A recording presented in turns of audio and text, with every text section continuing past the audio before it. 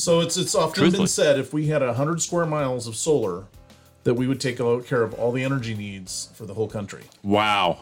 This is Las Vegas Real Estate Now with local real estate expert Harvey Blankfeld. A lot of people come to me and they talk about solar, and first of all, the option of solar, but I want to first start about batteries, because batteries becomes a topic of late. When you and with all the electric vehicles out there, tell me about batteries and how they might integrate with solar, whether it's useful or not. Right now we have the ability to have storage for our solar, where we can then store our solar for use at another time, our solar energy, instead of buying it from the utility at the later time. Great option, but we have a very stable grid here in Las Vegas, so it's really not needed. We don't have storms. When the power does go out, it's kind of a thankful thing because we don't hear the TV blaring, music blaring, and we all get to know each other a little better. Oh, we actually have to talk to one another, yeah. Yes, which is kind of nice.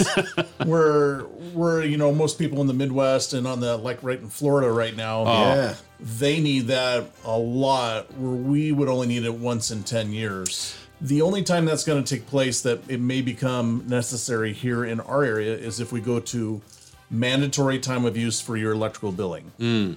So if we have a real high time from, let's say, 10 in the morning till 5 in the afternoon, and our prices are triple what they are now, energy storage then makes sense. Not only sense for us to have, but economic sense.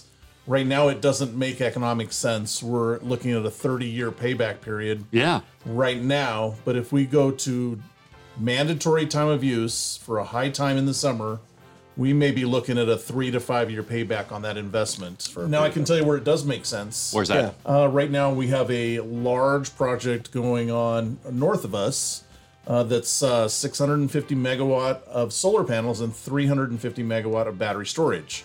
Wow. The Gemini solar plant's going in, very large. NV Energy is going to control that power and that battery storage, and that makes sense to us. Sure. As users of that electricity. We're talking about between 20 to 50,000 homes of power. Wow.